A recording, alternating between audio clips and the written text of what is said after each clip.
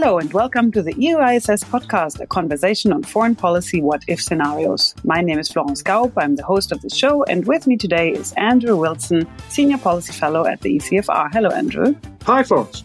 We are today in the third episode of our Russian Futures series. We are actually talking today about the neighborhood of Russia.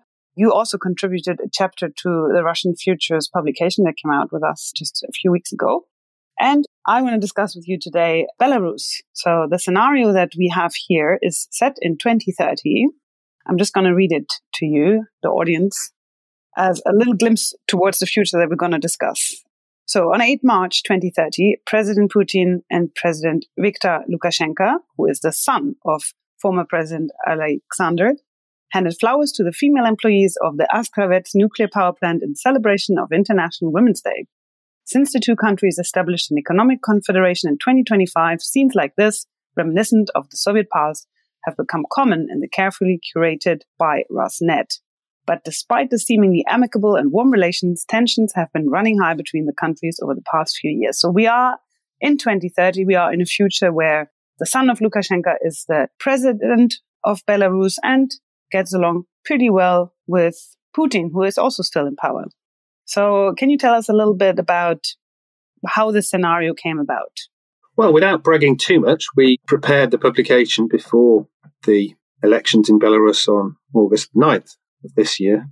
So we predicted that this chain of events began with election fraud and protest.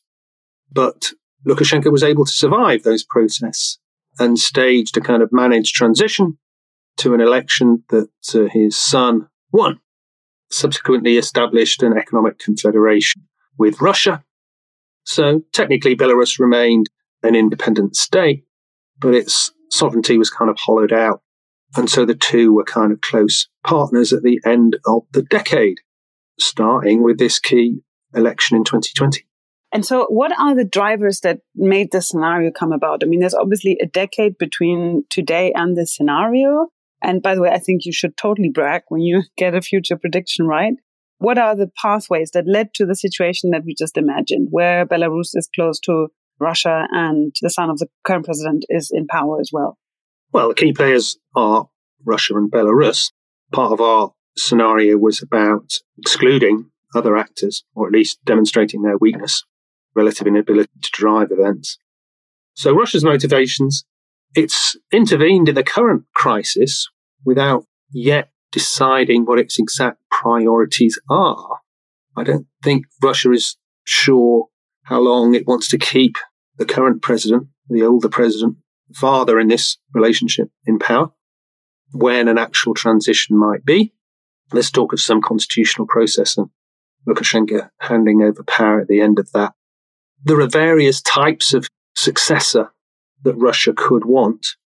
It could want someone to do its dirty work, basically to repress the domestic protests and keep a lid on things. It could try and choose someone who had a broader domestic support base than Lukashenko, who was able to kind of build bridges with domestic forces as well.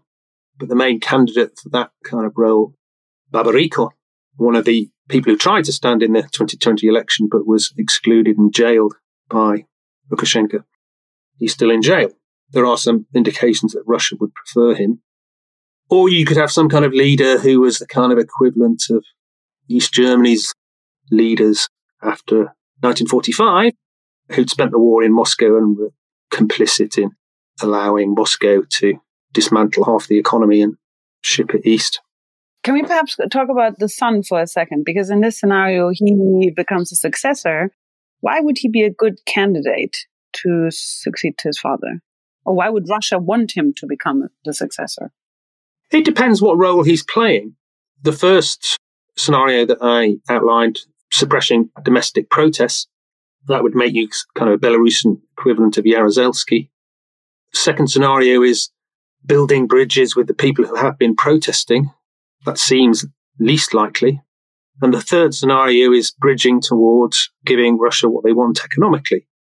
So the assumption in our scenario was that Lukashenko was able to do 1 and 3, and therefore had to rig the elections to win in 2024 without much of a power base for himself domestically.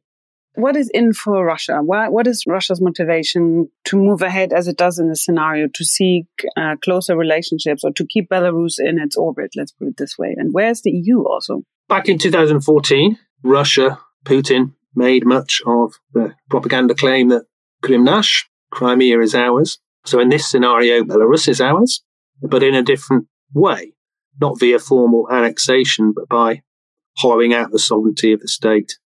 So Belarus remains technically independent, but closer politically and economically to Russia, a loyal satellite. So formal sovereignty is much less of a problem. And then perhaps Russia can copy that model for other neighbouring states. It doesn't have to annex them, but it gets to control them.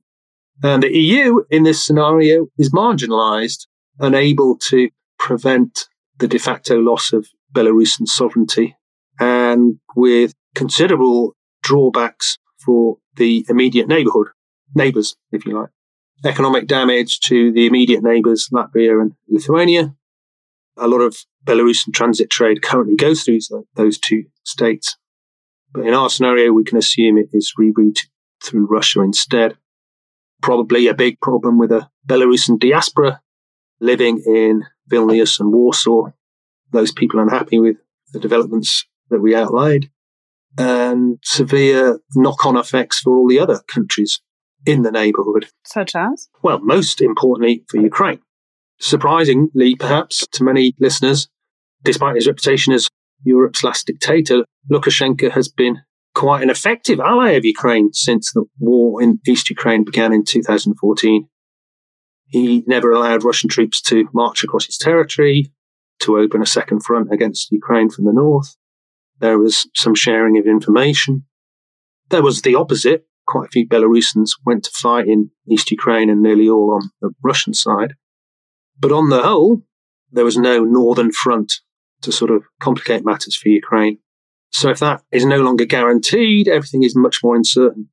Ukraine has a kind of Maginot Line drawn through East Ukraine, but as in 1940, if you can get round it, then that's pretty useless. It sounds a bit like an extension of today. Already, Belarus seems to be closer and closer to Russia, in the Russian orbit.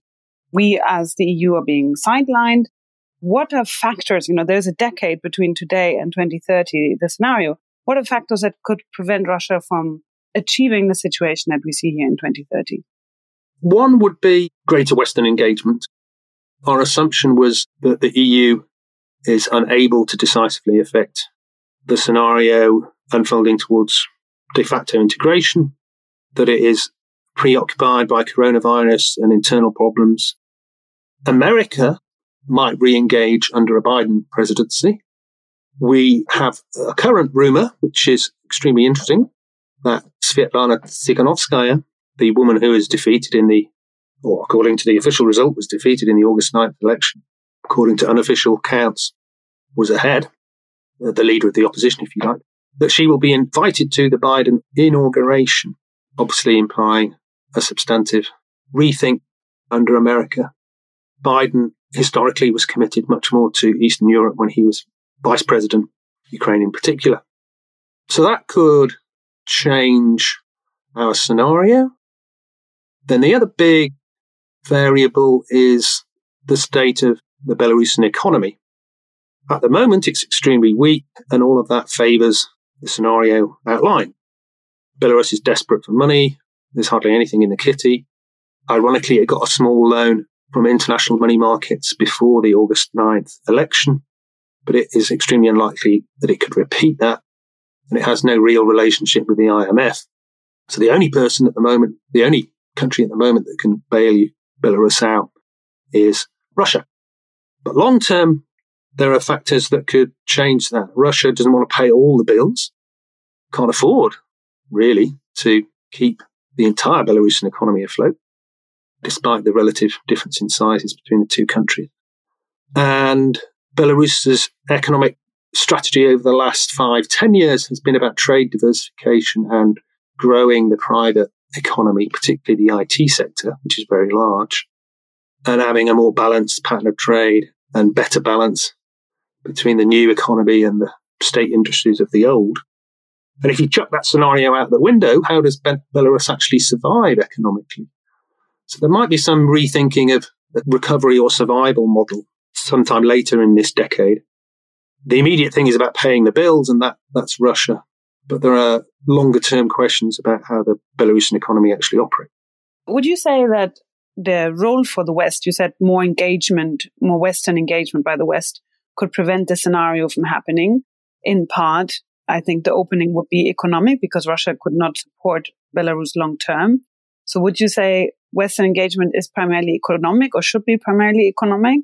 And would that be trade, or would that also be perhaps other things like helping Belarus modernize or diversify its economy along those lines?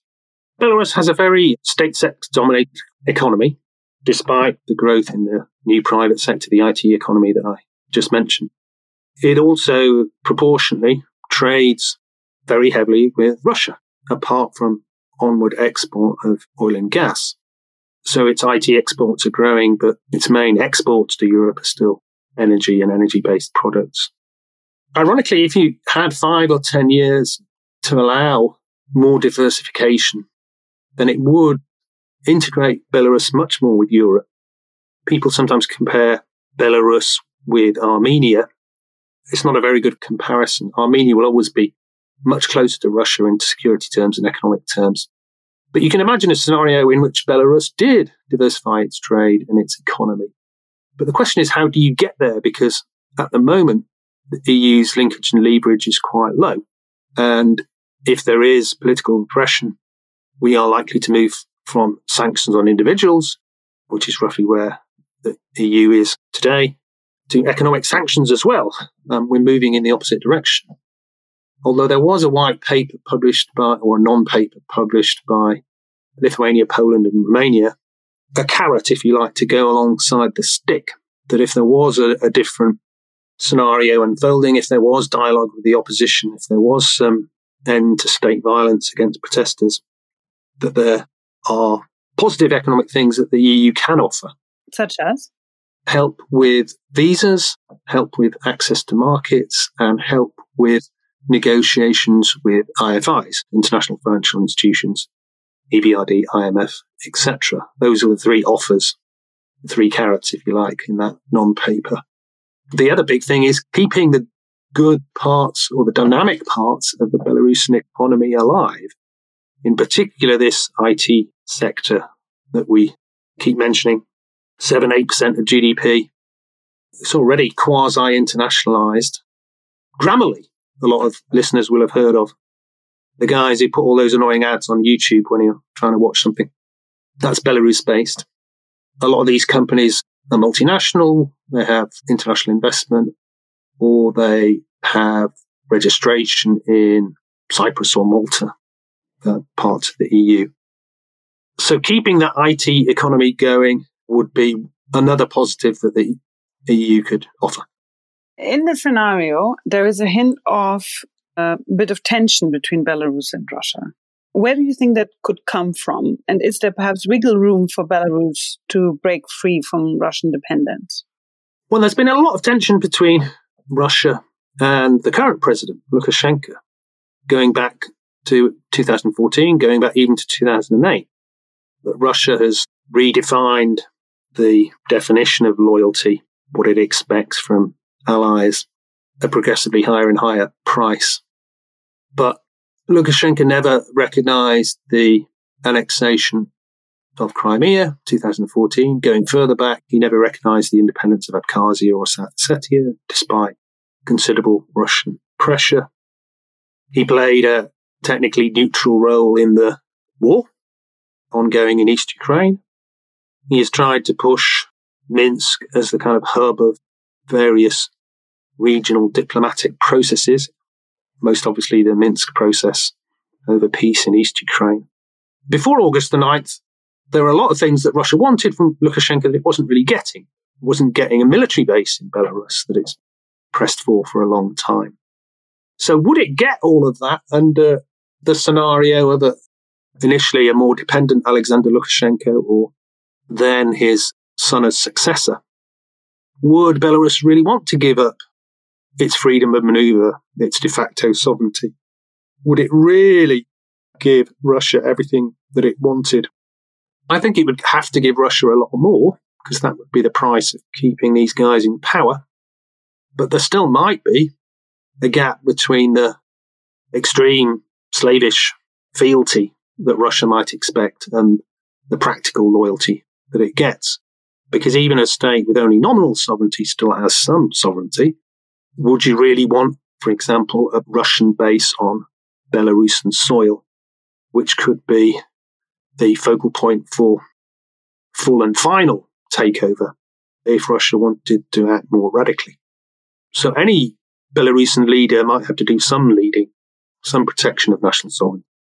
But that also sounds quite, well, let's say not optimistic, but hopeful, because the scenario at first reads like Belarus has been completely swallowed by Russia. But what you're saying is that there would be some areas where it could still be an independent actor, from which basis it could engage with actors like the EU. The name for this scenario was Belarus is ours, in the same way that Crimea is ours, linguistically, but in a different kind of way. So not annexation, but de facto political control. Now, is that a clever thing for Russia to do because it avoids the controversy of a further annexation in post-Soviet territory and further Western sanctions? Or does it mean that you set up a scenario where you think you've suppressed sovereignty and independence and gained yourself a valuable ally, but residual sovereignty can still matter and still be an irritant in relations? And yet, the EU would still have some kind of relationship with some kind of technically independent state. To you, Andrew, I say thank you for joining us today. If you want to hear more, do pick up the Russian Futures from our website, iss.europa.eu. Thanks for joining us today.